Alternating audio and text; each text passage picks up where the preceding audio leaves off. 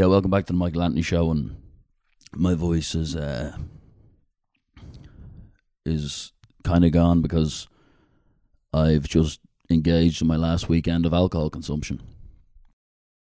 I have said goodbye to that poison and many of the people who I associate with a mutual love of that toxic liquid that does nothing but tear apart your state of mind, limb for limb. The abuse of alcohol last weekend was, of course, aided by the fact that Irvine Welsh was in town, not just doing the Michael Anthony Show, but requesting that the Michael Anthony Show with him was filmed, so it could possibly appear in a 2023 Fly on the Wall documentary, I Am Irvine Welsh, which was a huge honour for the show and for the listeners who've been tuning in for the last few years. But if I'd had more than 4 days' notice, I probably would have tried to shift the excessive 12 pounds I've been carrying around for 8 months. So now I'm probably going to have to spend the next 6 months fearing the release of this documentary, because if the camera does add 10 pounds, I won't fit in the shot. But yeah, Irvine doesn't play by the rules, as many of the people who are fans of his will know. And if you aren't a fan of Irvine Welsh, you don't really know what business you have listening to the Michael Anthony Show. So an over-serious call sheet and production teams and all this shit were involved.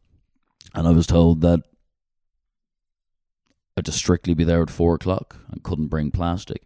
By 5, I was told that Irvine was still sampling the best Dublin boozers, which you'd expect and appreciate.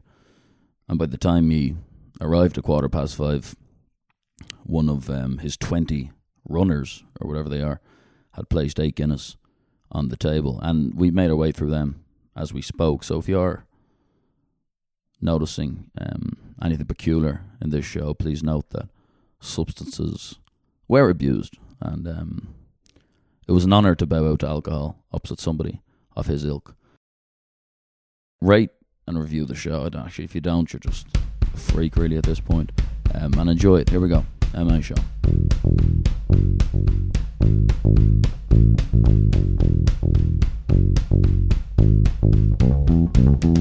The sinking sand of despair, the smell of dread in the air.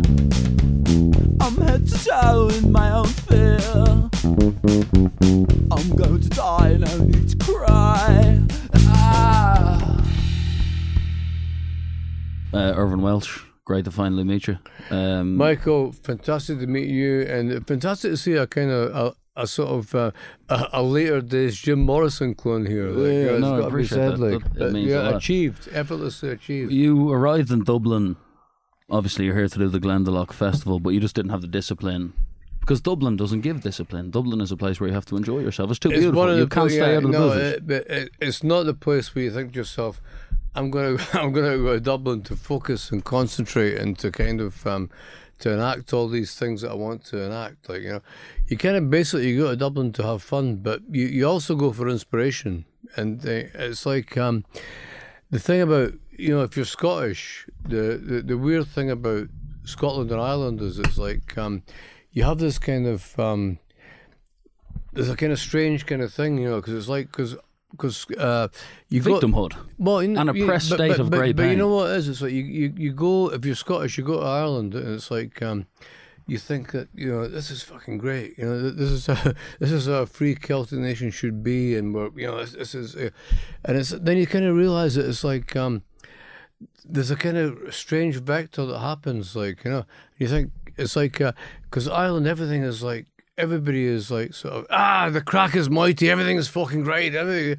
And then it's like when you have a few drinks and and it goes on, it's like the coffin chips, the fucking so everything goes down, Whereas in Scotland it's the reverse. Scotland, everybody's a fucking mono-faced cunt, It's like kind of and the ethanol brings you up. Like, to happiness. It's like kind of fucking this, fucking that. Everybody's a snidey bastard. And then suddenly they get past the point, fucking great. We love everybody. This is fucking brilliant. So there's a vector. There's a kind of. Do you think that's because you knew the people from Scotland, though? We all feel like that about the place we know. Like when I go to Edinburgh, I don't think there is hatred. Yeah, you come to Dublin, you don't think there's hatred. There's a vector. There's a vector where, like, you know, sort of in Ireland, definitely as an island, it's like this cross between like kind of massive optimism and then like it's pretty shite, really. In Scotland, it's the reverse. It's like, oh, this is fucking terrible. And then it's like, no, it's all right. You know what I mean? So it's like there's a perfect point where Scotland and Ireland cross over. You know? Yeah. So that's my theory. I don't know. How did you find living in London as a guy who spent a lot of time there? Well, I mean, London's not really a city in the sense. It's like, you know, you living in London is like living in Tokyo or kind of not Berlin. Berlin's kind of kept out of that thing, but that line that you draw, like Tokyo, Moscow, London, New York, big neoliberal kind of thing. In terms of the people, like if you're in a bar in Hackney, would you have better crack in a bar in Dublin or Edinburgh than you would in a bar in Hackney? Well, I think you'd have a great crack in them all. You're not going to have a great crack in Sloane Square. Everybody's going to be going like, I say, this is, what the fuck are you doing in this pub? But I think the great, it's like people that criticise London, people from like, Edinburgh and from Dublin and all, they're talking about London as a sort of, it's the centre of London. They're not, but everybody's like kind of fucked in the tube. They're in Soho. They're kind of messing around and all that. They're not really talking about. And people that go to Soho, they're generally there with their workmates and their friends.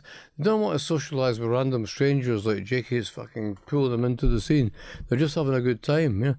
But it's like when you go to.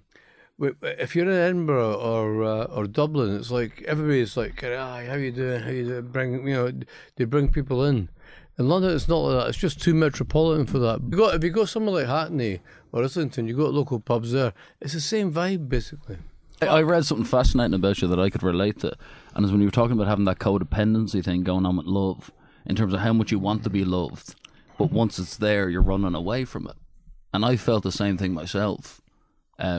Throughout any relationship I've been in, is that you want it, but for some reason you like it from it when it's there. And then when you don't have it, you pretend you want it. What's wrong with us is what I'm asking. Is that not the human condition, though? Is that not what we're all about? Is that what we're all about? What we want to... Some people sacrifice parts of themselves and just stay quiet. So some people don't need to express that pain. Some people stay the fuck shut. And they're the type of people... But why don't you dive into that? I can't understand anybody that's living a life that's not diving into all that shit, because that's what we're all about. It's like the only way you're going to learn and grow and develop and get and have an interest in life is diving into everything. Whether it's kind of love or pain or hurt or all that. Or just good times and good fun. So is it like a capitalistic thing that makes people just go with the flow, stay with the woman they don't love, do the job they don't love, and ignore their fucking anxieties? I think, Michael, you've cracked it, man. It's a division in labour. It's like we're in these slots and we have to do this. We have to kind of we've got to a certain point in our life. We have to be with this person. We have to kind of get married. We have to buy a house. We have to have a kid. We have to do this, and then it's like we have to get divorced. We have to finish it. It's like the trajectory. There's a kind of a horrible, ugly trajectory, and it's not really about. It's not really about life. It is about capital. It's about us as being kind of little tools of this kind of broader. Why do you think certain people get the awareness of it though, and certain people live it? What made you kind of know it was all bullshit? Maybe having a sort of an extreme sort of militantly kind of communist Marxist mother, and a sort of an easygoing kind of social democrat father, and having the debate and discussion. What do you mean by your mother being kind of militant? My mom's 93 now. But when you were younger, was she smacking you when you were younger? No, but she fuck man. I would have punched her fucking face in, man. It's like, but was there any corporal punishment in your childhood? None at all. No, it was very loving. They were like very. But your mates would have been getting their heads handed. Yeah, they were getting their fucking hand. They'd be getting their cunts kicked in, but not me. You know what I mean? I was honestly, I was the completely anointed kind of poncy little fucker. So did that who kind of gets, give like, you the ability, because they'd be all living in such fear and feel the need to follow this religious, marriage-orientated life because they were getting physically battered? Did you have the benefit of not being physically battered, so you could get this gift of critical thought because you weren't afraid of the fist? You know what? It's like I think when you see kind of other kids when you're growing up as a young kid and you see other kids that obviously kind of they come out the house and they were great little kids and they come out the house like they're kind of a bit cowed, a bit haunted. You think to yourself, what the fuck's going on in your house? Like, you know? Yeah. So it was like, but bizarrely, I was always the one that ran away, you know, and my mum and dad used to say, "We fucking treated you well. What the fuck are you doing, you little cunt? You know, you fucking, you know, you're running away. You're jumping on the buses, and police are out for you, and all that kind of stuff."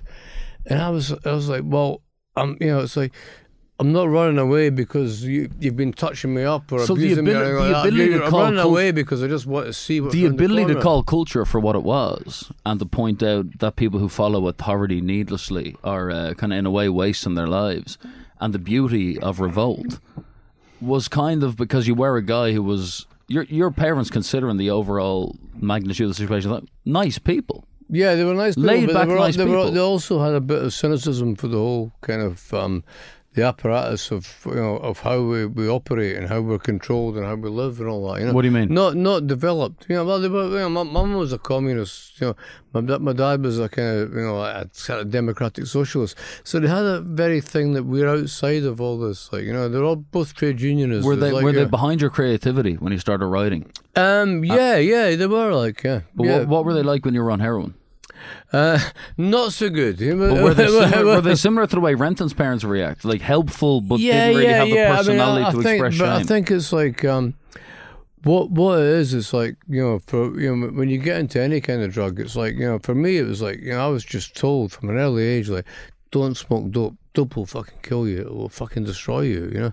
So obviously you want to smoke something. You know? And the biggest fear I've ever had with a drug was like taking a draw of cannabis and I'll go, take it down your fucking neck, get it in your fucking neck. Yeah. I was going, oh. I thought, well, fine, yeah. Then it was the same with speed, then it was the same with acid, and even acid was a fucking mad trip, you know, it was a fucking mental, you know. But the decision into gear. But with heroin, it was like, it was almost like, finally, yes, it has fucked me up, you know, fair enough, but it's a long fucking time, you know what I mean? So, how good is heroin? Personally, I mean, it's like, it's one of these things that it just absolves everything that you're bothered about. It just completely takes away everything you care about, you know, everything you're bothered about. But that, you know, I've hit on the thing that it not only takes away everything you're bothered about, it takes away everything you care about as well. You know, the positive things, the good things. Okay. You're just sitting there. It takes happy. motivation. You're just like sitting in a fucking bath, basically. You know, to me, heroin is always like sitting in a nice warm bath. You know, when you're just fucking relaxed. That was what heroin was to me. And it's like, there becomes a certain time when you think, how long can I do this for? And to me, there was always a very narrow time that I could do that. Yeah. And it's like, because I didn't have anything driving it. I wasn't abused, or I wasn't fucking I didn't have depression or anxiety issues. I could, you know, and these are the things that, you know, that were you the guy in the group who started that? Did you get other people into heroin? Oh, fucking loads of them, like, yeah. You know, I mean, I think... And are some of them dead now? Probably, yeah. I mean, from heroin. You know, is that Tommy's story in Trainspotting true? Yeah, I mean, it's like, it's archetypal. You know, it's like, you know, it's that kind of thing that you get people that have got anxiety and depression issues. They get into that kind of thing. You get people who like myself, are just adventurers and who listen too much Lou Reed and the Velvet Underground. Underground. Have the personality to express what you've listened to. Yeah, so did your charisma accidentally make you, in a way, be the leader of the gear group when it started? Well, I don't know about that. I mean, I think the great thing about the gear group is there are no leaders. You know what I mean? It's like you just... There's always a leader in the gear group. Well, I think there's always leadership. There's not always necessarily a leader. You know, leadership's a quality that passes around. You know, it's like, you know, and I mean, you know, everything I've experienced, like, kind of when you grow up with people, it's like, you know, the hardest guy, the best looking guy, the biggest shagger, the comedian, the intellectual, they're not the same guy, and leadership passes around them, you know. So yeah. It's like, and that's it's like, I think that to me, it was like I never strived to be a leader, and I never was, like, you know. So I was always like, I was always more of a participant / observer. I would just jump in and then, you know, see what happened. And then when you give those big five characters, the shagger, the intellectual, the comedian, which one were you? Well, I think all, you know, I strive to be them all. Basically. Yeah, and you strive to try and all the books and the writing, allows you to be all of them. In a way, that's what it is, Michael. It's like, you know, that's what being a writer is. It's like kind of, you know, your own ego, your own self, and all that is like you become aware that it's not like it's not something you want to inflict on other people. It's a composite of different things, you know. So yeah. And by putting it into characters and onto pages, you can get your own identity, who you want to be, through fiction. I don't think you do. I think you get further away from that in a lot of ways. There's obviously a part in all of our lives where we don't feel good about ourselves, of course, and just in terms of lack of identity or just a feeling of general darkness. And you got off heroin, you got off all the shit, but the writing solved that. Are you happy now? Like, are you glad with who the fuck you are? You must be. Best-selling author, all that stuff. Or is that all bullshit? I mean, it's like, I've always been glad about who I am. I've never been unhappy. Were you ever ashamed, even in the you're a junkie days? Shame and unhappiness are different things. You know what I mean? It's like I've maybe been ashamed a couple of times, but I've never been unhappy. Never. I don't think so. No, I think I've always been a happy soul. I think it's like kind of it's one of these things that you know you can. It's when you try and tell people that are depressed, and you think like, for fuck's sake, come out of it, or do this or do that, you know. And it's like, you know, and they've said to me, it's all right for you, you know, you don't give a fuck, you're a happy guy. So, well, look, I'm as fucked up as you are in some ways. I'm as determined as you are by the chemicals in me. I can't be a fucking miserable cunt. I just can't fucking do it. You know, it's like you can't be, you know, it's like if you can't be happy, you've got to accept in the same way that I can't be miserable in that way. You know what I mean? Do you think there's a choice to it? I don't think there is a choice. I think in a lot of ways, yes, there's a choice, but I think in a lot of ways it's just how you are. You know what I mean? It's your disposition. But in terms of depression, is the kind of medicational, scientific format to saying this person has someone wrong with them the actual cure to it, or is it just a case of making somebody realise that nobody gives a shit about anyone else? We're floating on a ball. But 30, 40 years ago, we bought into a narcissistic culture, and that was it. You know, it's like kind of, and that, you know, we decided this is the way our lives are going to be. You know, and you know, it's like if you look at if you read a book like Thomas Zah's The Myth of Madness, if you read that, you can you look back and it's like that mental illness is a kind of construct. You know, so you have all these. You've always had this range of behaviours. These, you know, and it's like now suddenly it's like kind of, oh, we have to designate this as on the spectrum or autism. You just think fucking before you just think nutter. You know what I mean? Like, you know, give them a drink and all that, let them do what they want to do and all that. You know, you don't fucking label people, and you know, well, you do label them as nutters basically, but you don't. It's like, oh, they're on the spectrum. They're on the spectrum. Yeah. Do you think we've overly labelled? Yeah. Do you think we've overly labelled things like? I think we've become depression? very obsessed with this idea that we should never feel any pain or discomfort. And any pain or discomfort is dysfunctional. It's part of being human. You know, if you feel fucking shit, who gives a fuck? Nobody, you know, you can't fucking label it as a mental illness, or you can't think we can get our way out of this, we can talk our way out of this, or we can kind of be, you know, counselling's going to help us, or anything's going to help us. It doesn't matter a fuck, man. It doesn't matter a fuck. You just get over it, get the fuck past it, and you will get the fuck past it. Don't make it into some kind of big pathology. Because no creature is happy for more than 60% of their fucking existence. They're hungry. You reckon? But you know what it is? It's like, in some ways, that we've taken away all that kind of animal thing. You know, we don't feel that anymore. We still have that kind of response. You know what I mean? So we're still thinking like, fuck, what are we doing here? What the fuck are we doing? You know, I feel uneasy. I feel a bit of disquiet. You know, what is going on with me? And it's like you think, well, what is going on with me is what should be going on with you. You're a fucking human being. You should be feeling all this shit. don't worry about it. Don't see it as some fucking kind of pathology. Lean into it. And the way we Enjoy block it is the yeah. reason why fuckers are headbutting people Yeah, I in mean, boozers and getting put away for 5 years. Headbutting people, but Like, the animal exists. All these posh rich cunts diving into therapy, listening to all this fucking shit about themselves and all that. You know, who gives a fuck, man? You know, all you're doing is like you think to yourself, I've unleashed this. Like, you know, I've talked about this. I've got away from it. Get some fucking mates and don't be sent to fucking Was it some tough posh to school. avoid becoming the posh rich cunt? Because there would have been... Me? Yeah, you would have got emails, letters, you would have got people whose kids are posh cunts. Who reading said saying, I've avoided it? No, but no, but you started out as it was a little bit controversial. The working class people in Leith and all finally said it's okay to speak like this, and the middle class who wanted to go to a festival and break away from mum and dad in the tennis club for a weekend started thinking it was cool. But overall, there were still 50-year-olds who started going, Irvine Welsh, who if you met them at fucking 30, they'd say they wouldn't even look at you. Did you ever believe it? Did you ever shake the hand of the cunt? But you know what it is? It's like you can't invest in anything. Did you ever shake the hand of the cunt though? I said a few cunts, like, you know, but not in a For kind of money or what? not in a woeful way. I mean, I've always just done one thing. It's like, you know, I was very fortunate that the very first thing I wrote became a best-selling book. So it's like, But there's a cunt somewhere down the line there. yeah, a cunt has to make that happen somewhere. There's loads of them. There's not one. There's fucking tons of them. Like, you know? So you have to think to yourself, well, you know, this is, you know, there's an environment and all that, and this happens and it's whatever, like, you know, and it is like there's nobody who's ever managed to make any kind of, not even a lot of money, but any decent wage without some fucking cunt being involved, basically. So in Train Spotting, how did you start writing that? Was it, did you just get a pen and paper out and that? Is there even Basically, yeah. Microsoft Yeah. Word, or what the fuck are you doing? Yeah, I mean, it's like I started, you know, the only thing I could do when I was on Skag was like write some fucking, you know, compulsively. Did you write it on Herden? Physically, longhand write. Were you on Herden when you wrote it? Yeah, basically, yeah. And I was thinking that was the only thing I could focus on. And it was great. You know, it was like something that kind of took me outside of that life. Yeah.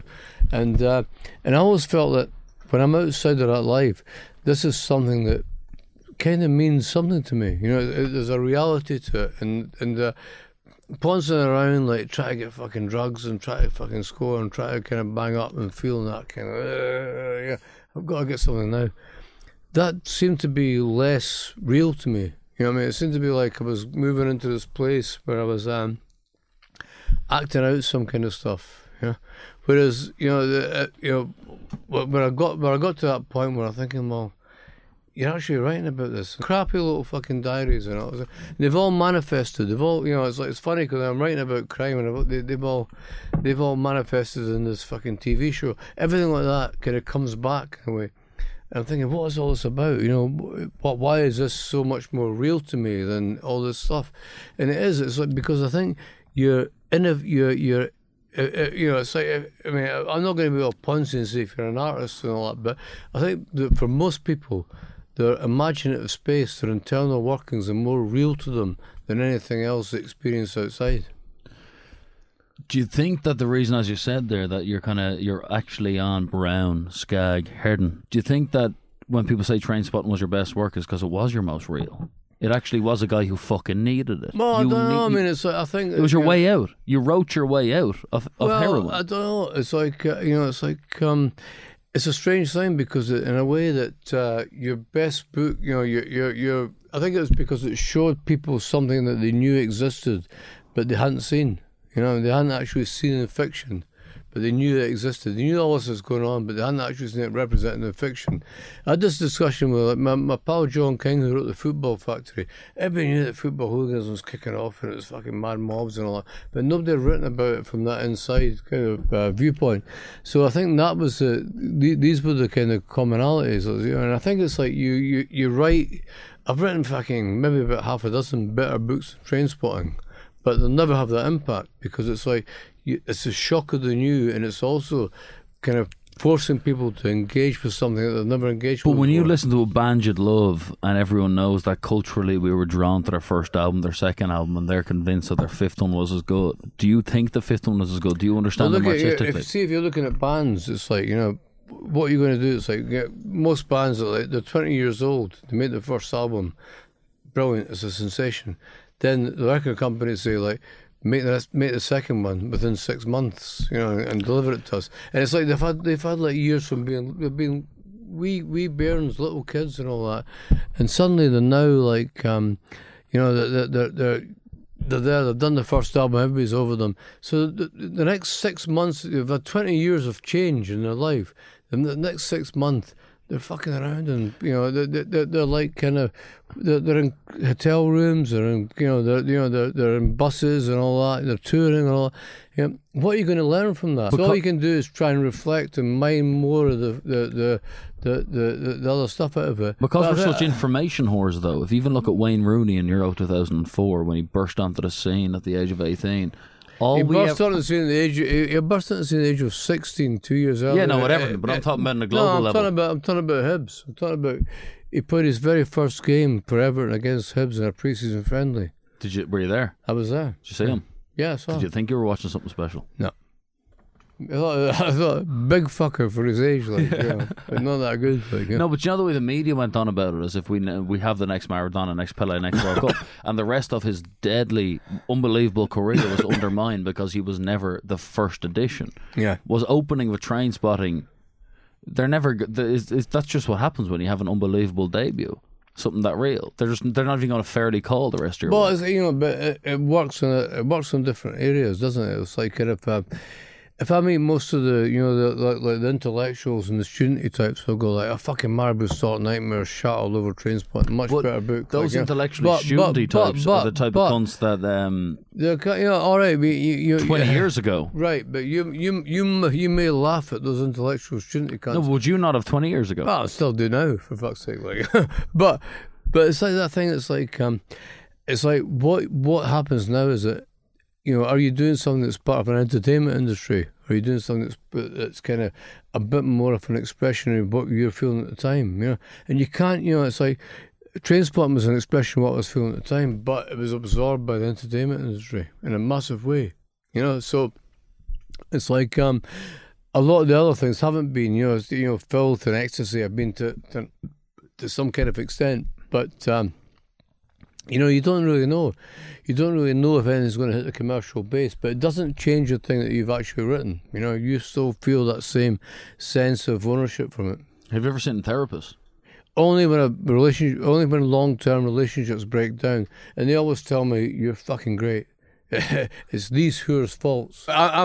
I'm filling in the gaps. Basically, just massaging yourself back into a sense of. Honestly, I think therapy is all about control. I don't think anybody should go to therapy. I think when you go to therapy, you cede control to someone else.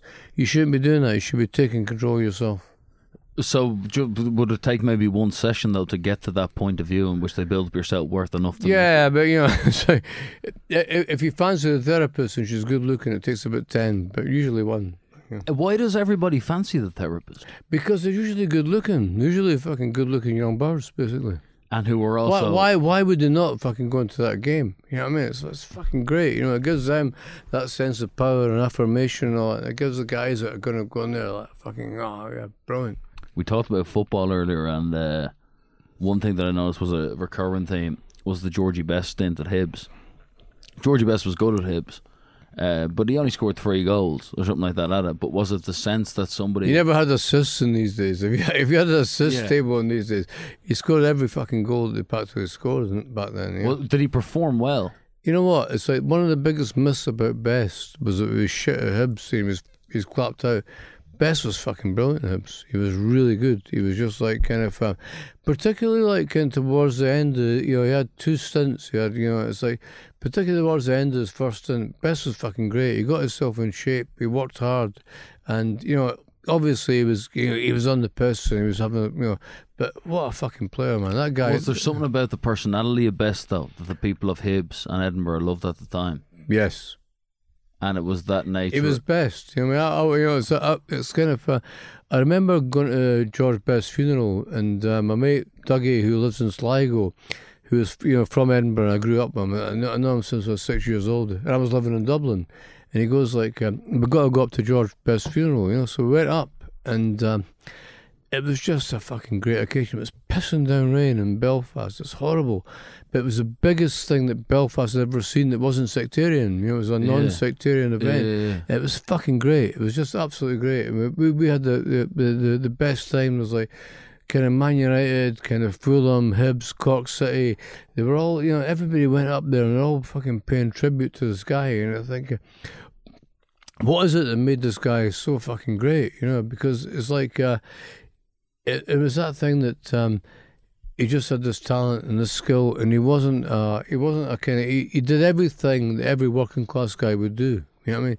He slept with the Miss Worrells, he fucking drank loads and fucking took loads of drugs and had fucking great, well, I don't know if he took loads of drugs, but he had a fucking great time. And that's what goes against the kind of modern day stats era of goals, assists, fantasy football. George Best made the people who were watching the boozer feel that's what I'd do if I was George Best. It made you feel like you were him. You know, you're not going to say like kind of, I'm watching Mason Mount playing for Chelsea. I'm going to fucking do exactly what Mason Mount does. You know, I'm going to phone my agent. But those characters will never see the Maradona's. Would you be a Maradona guy as well? Well, exactly, yes. But we're never going to see them in football again. And these are the characters. They're being edited out slowly. I mean, if you look at you look at somebody like Messi. Messi was in the American fucking football system. And it's like, they were saying like, Messi is not fucking good enough to play in the fucking Major League Soccer in America because he's not like this, he's not working, he's not grafting enough. For fuck's sake, man, come on, you know what I mean? What do you mean? You know, he's not, you know, it's like, it's all about being a fucking runner and an athlete, and you can't fucking touch him, you know, you can't get anywhere near him, you know, it's like, you can't get near Messi. When Messi's on the ball, all these guys who should be fucking putting tackles in are standing off him. But but people have that fucking skill. When Floyd Mayweather, when Floyd Mayweather was fucking, they should be punching fuck at that cunt. You know, he's just fucking standing there like, you know, but they can't. It's Floyd Mayweather, so they can't fucking punch him. But when you look at you, George Best, Gaza, even if you want to go John Lennon, it's the beauty of how relatable the people are is what made them so popular. And nowadays, because the fucking agents and the companies and the fucking cameras and the podcasts have got involved, you can no longer get access to the personality. You may be onto something. But Train Spotting is the Georgie Best piece of work. I think you may be onto something there. I think there's like, when anybody gets a bit of profile, there's a layer removed. There's a layer of their humanity. What I respect the Georgie Best. But Georgie Best could have been showing up with the Ballon d'Or award, but he was just down the boozer. No, I think, Michael, you've cracked it there. There's a layer of what they call protection, but it is actually a layer of keep these cunts away from the fucking, you know, don't you express any talent, don't you express any view, we'll keep people away from that. We'll have that, you know, because it's like that, you know, now it bleeds into all the kind of, you know, the cancel culture and everything. Yeah. And the idea, you have to be protected. You have to kind of put this thing out there that's not gonna kind of affect anybody. It's not gonna hurt anybody. It's not gonna be offensive. As a diehard Hibs fan, you are like you've only have it's either 3 or 4 cups in your history. I think it might be 3. 3 Scottish Cups. Yeah. But four leagues. Last one in the 50s. But last Scottish Cup was a thing that was like, I would never, you know, it's like if Hibs won the Champions League 5 times in a row, it wouldn't mean anything compared to that Scottish. Because that would involve investment. That would involve investment and kind of betraying the culture. This is fucking but that great, Scottish Cup was massive for Hibernian. But Anthony Stokes, who happened to be a guy who... Come on. What a guy. What a guy. I mean, he played for Falkirk. He scored, I think, 16 and 14 games. But you see, like, you know, like in the Europa Cup, like Taverner scored fucking the most goals from right back, which is a fucking great achievement. Like Taverner for Rangers scored all these fucking goals.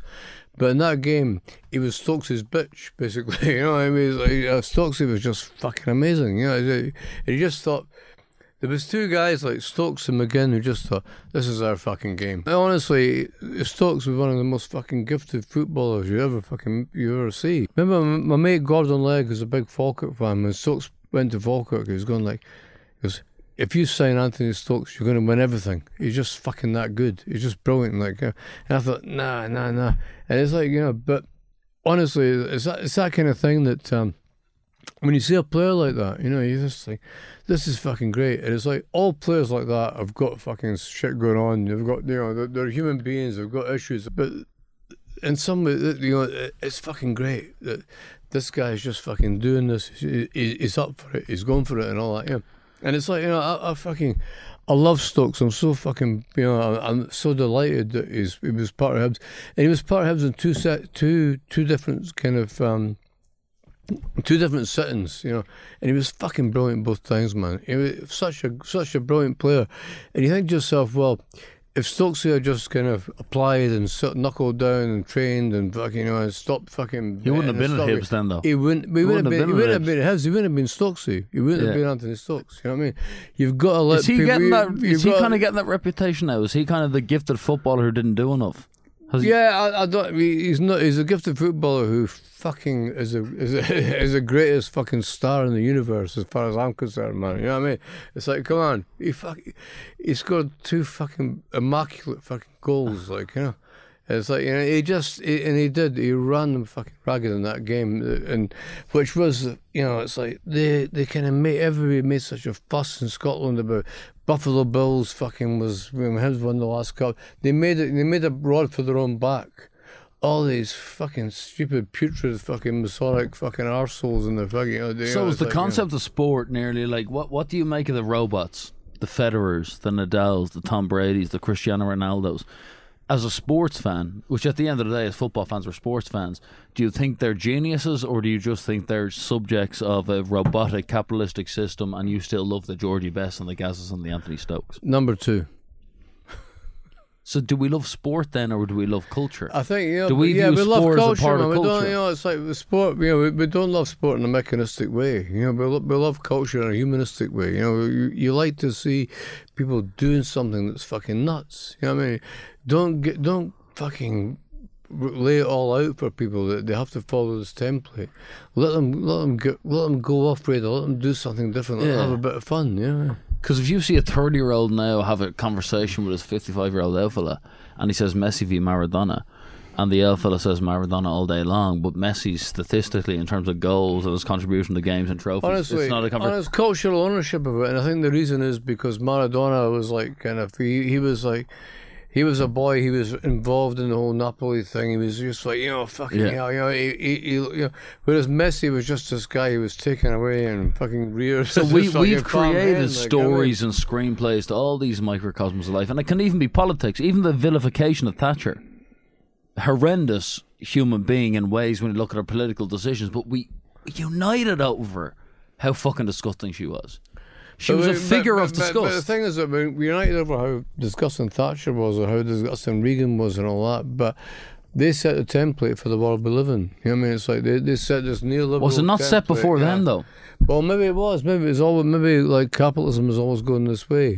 But it's like it's like that kind of idea that we had choices. We could still choose a social democratic kind of life. We could still choose some kind of redistribution of wealth. We could still choose some kind of way of dealing with this mess until we worked out how we kind of manage capitalism, how we manage its decline. It's inexorable to do that. Well, it's not someone who was from the UK or someone who was even of voting age at that time, but the Maggie Thatcher situation hits hard for a reason.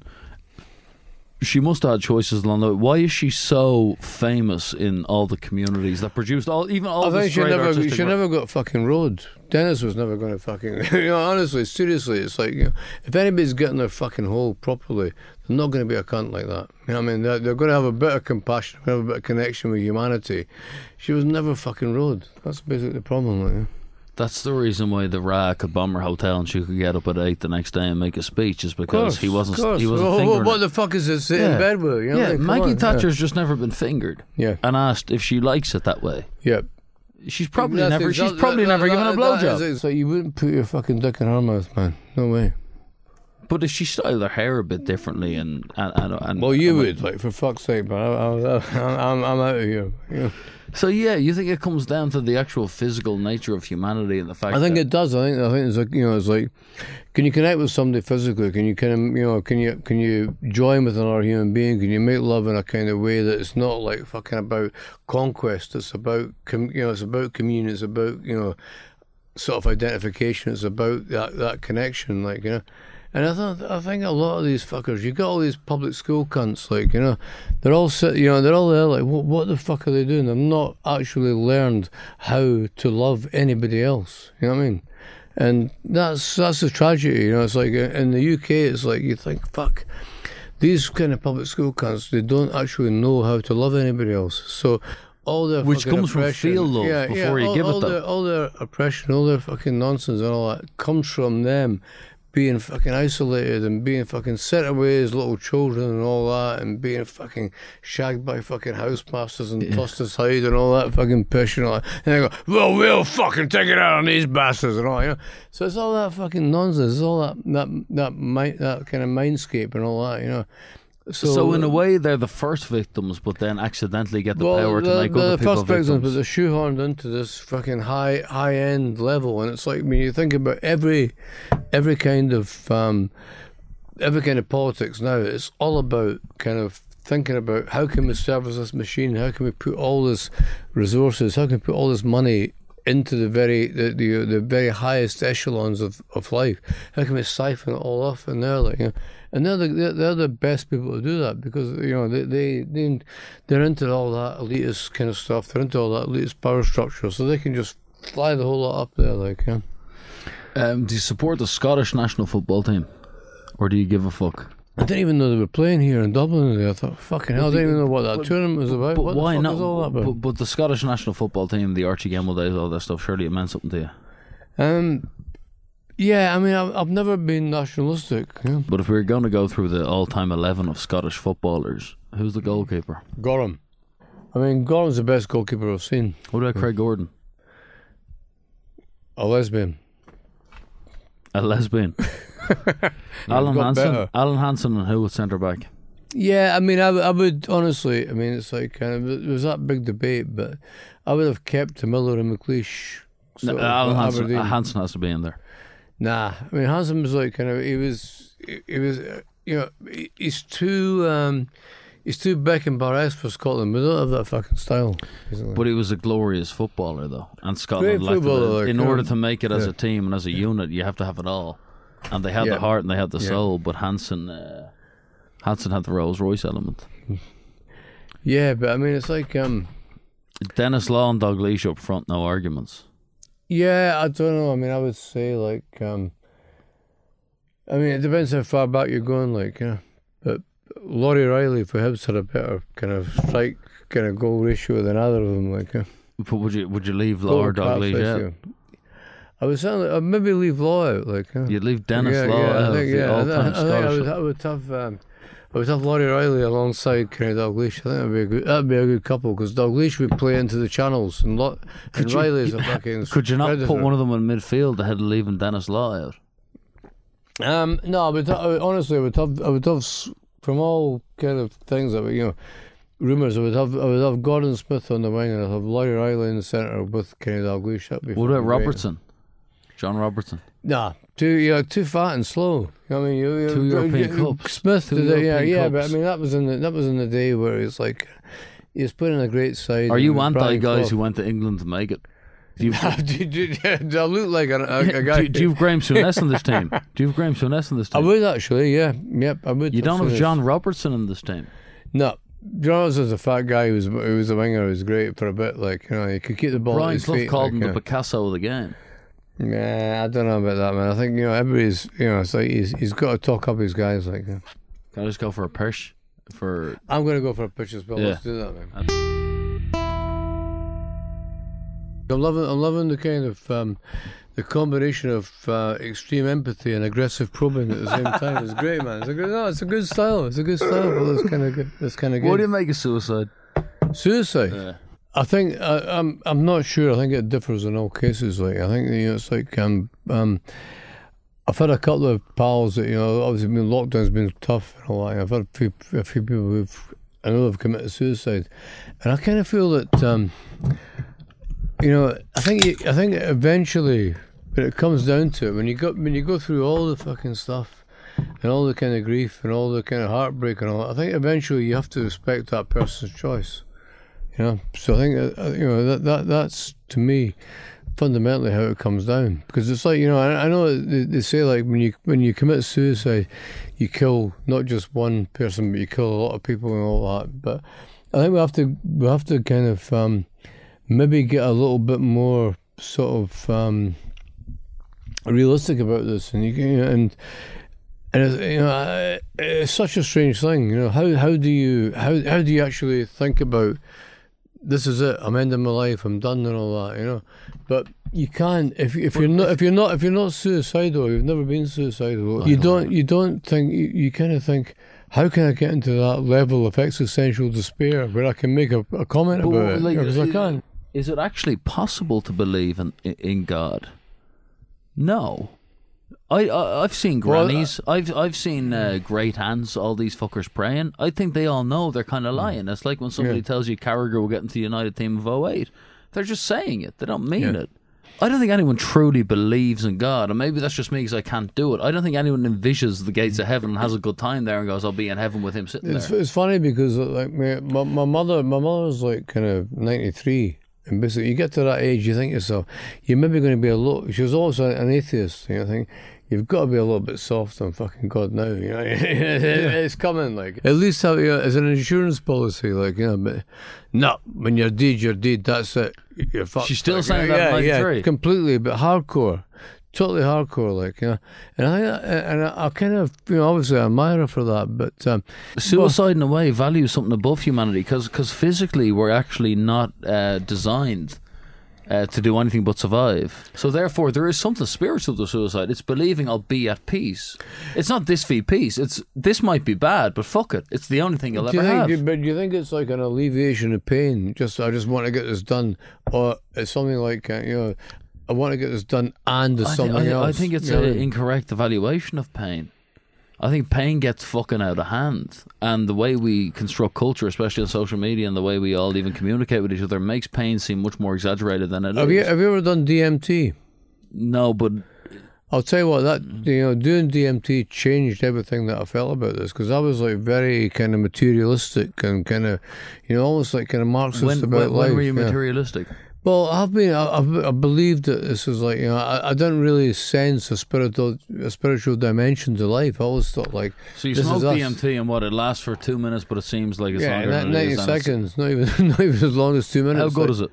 Fucking great. But it's like it's not a trip. It's like it's an experimental drug, not a hedonistic drug.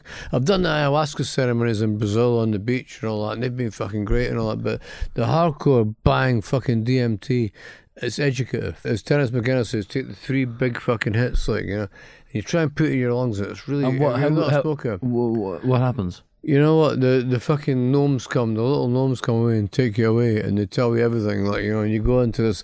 I flew off into space. Will they be using your name? I don't know. I mean, they better watch if they are, like, because my agent will be on to these bastards, like. But it's like. You think, the fuck's going on here? Like, you fly into space and you kind of, you see the world from the distance and all that. And it's everything. I actually feel a bit of a wanker talking about it, but because anybody that takes very American, very Joe Rogan to talk about doing DMT. It is. It's become fucking kind of a bit arsehole wanky and all that, but it's fucking real, man. It's real. It's I'm not going to fucking bullshit anybody. If it wasn't working out for me, I would just say this is fucking shite. But it does. It actually does work. It's fucking mental. Have you ever contemplated suicide? Me? Yeah. No, I fucking want to kill some other cunt if I feel a bit depressed. Like, I'm not going to fucking kill myself, for fuck's sake. There's too much fun to be had. Like, How many people have you fucked because you're Irvine Welsh? Did you every one of them since I was fucking 14? No, but since '96, did you notice an increase in looks? Increase in quality. Since Train, was there more quality? Yeah, since Trainspotting came out, were they in more physical shape? Yeah, but you know what? It's like, not really, because I've always punched above my weight. I always thought that I was entitled to the best looking women, the best drinks, the best fucking drugs and all that. But surely the fame and notoriety. It made it easier. It made things easier. I didn't have to fucking sort of bang on the door for fucking years. I could do it in seconds, basically. You love the concept of shagging.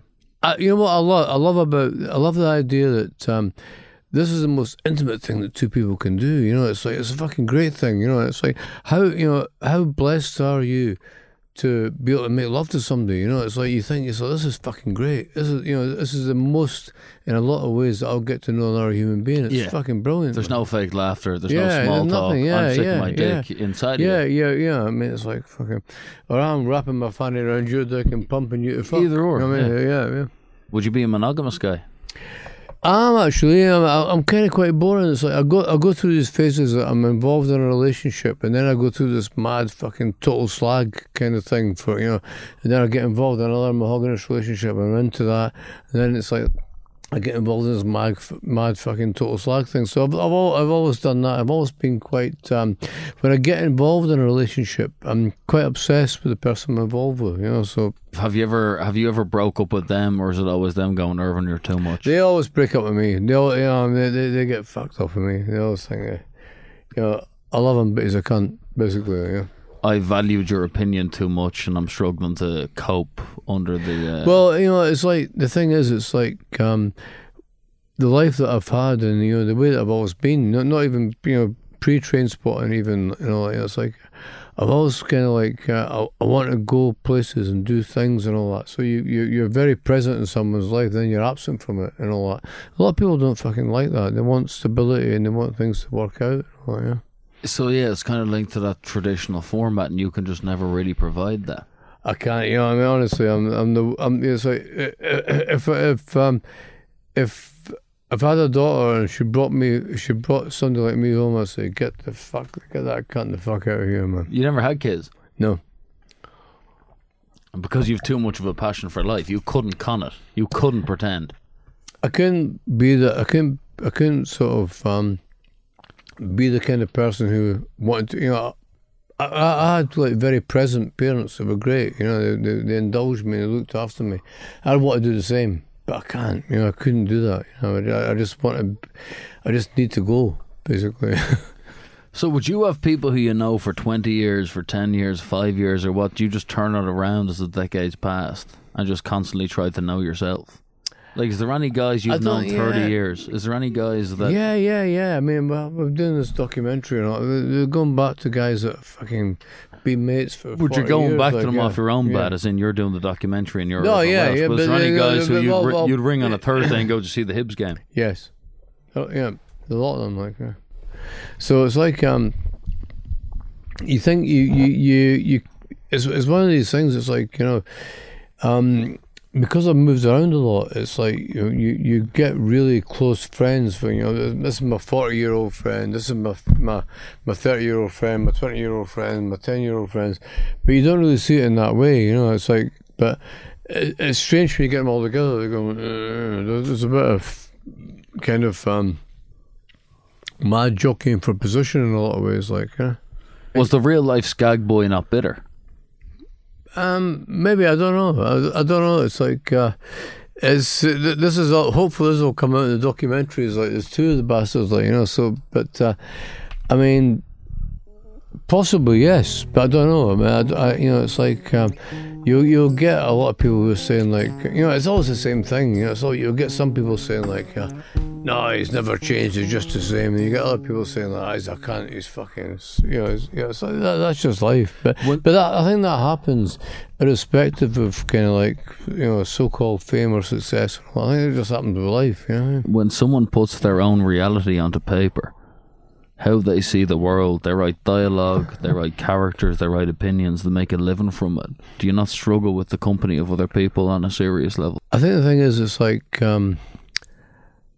you can't really, it's like if I don't think you can take anything that seriously to the point that it's going to enable you and make your life fly, or it's going to crush you. I think life's an experiential thing. You just go through it. So I don't really see in that way. So taking the seriousness out of life is essentially the key, regardless of what the fuck you're doing. Well, it's not. You've got to exist. You've got to live and get on and do things and all that and have fun and and enjoy yourself. And I think that to make things into some big kind of mad kind of existential debate or question, I don't think that's the way people live. Irvine Welsh, thank you very much for coming on to the Michael Anthony Show. Michael, pleasure, mate. It's great talking to you. All the best. Was that alright? Yeah. That was fucking brilliant, mate. Yeah, it wasn't even alright. It was fucking. It was beyond alright. It was fucking brilliant. It's one of the best things I've done. I hope we can do this another time as well. Yeah, We'll do McGee. Me and McGee do. Get him on, man. Yeah. It's been how many years, my boy? Audio books, they're a bit shorter than You audio still books. don't know my tears of joy. No need to go, just take Radio it cast, slow. podcast, something like And have you heard the Michael Anthony show? Nice show.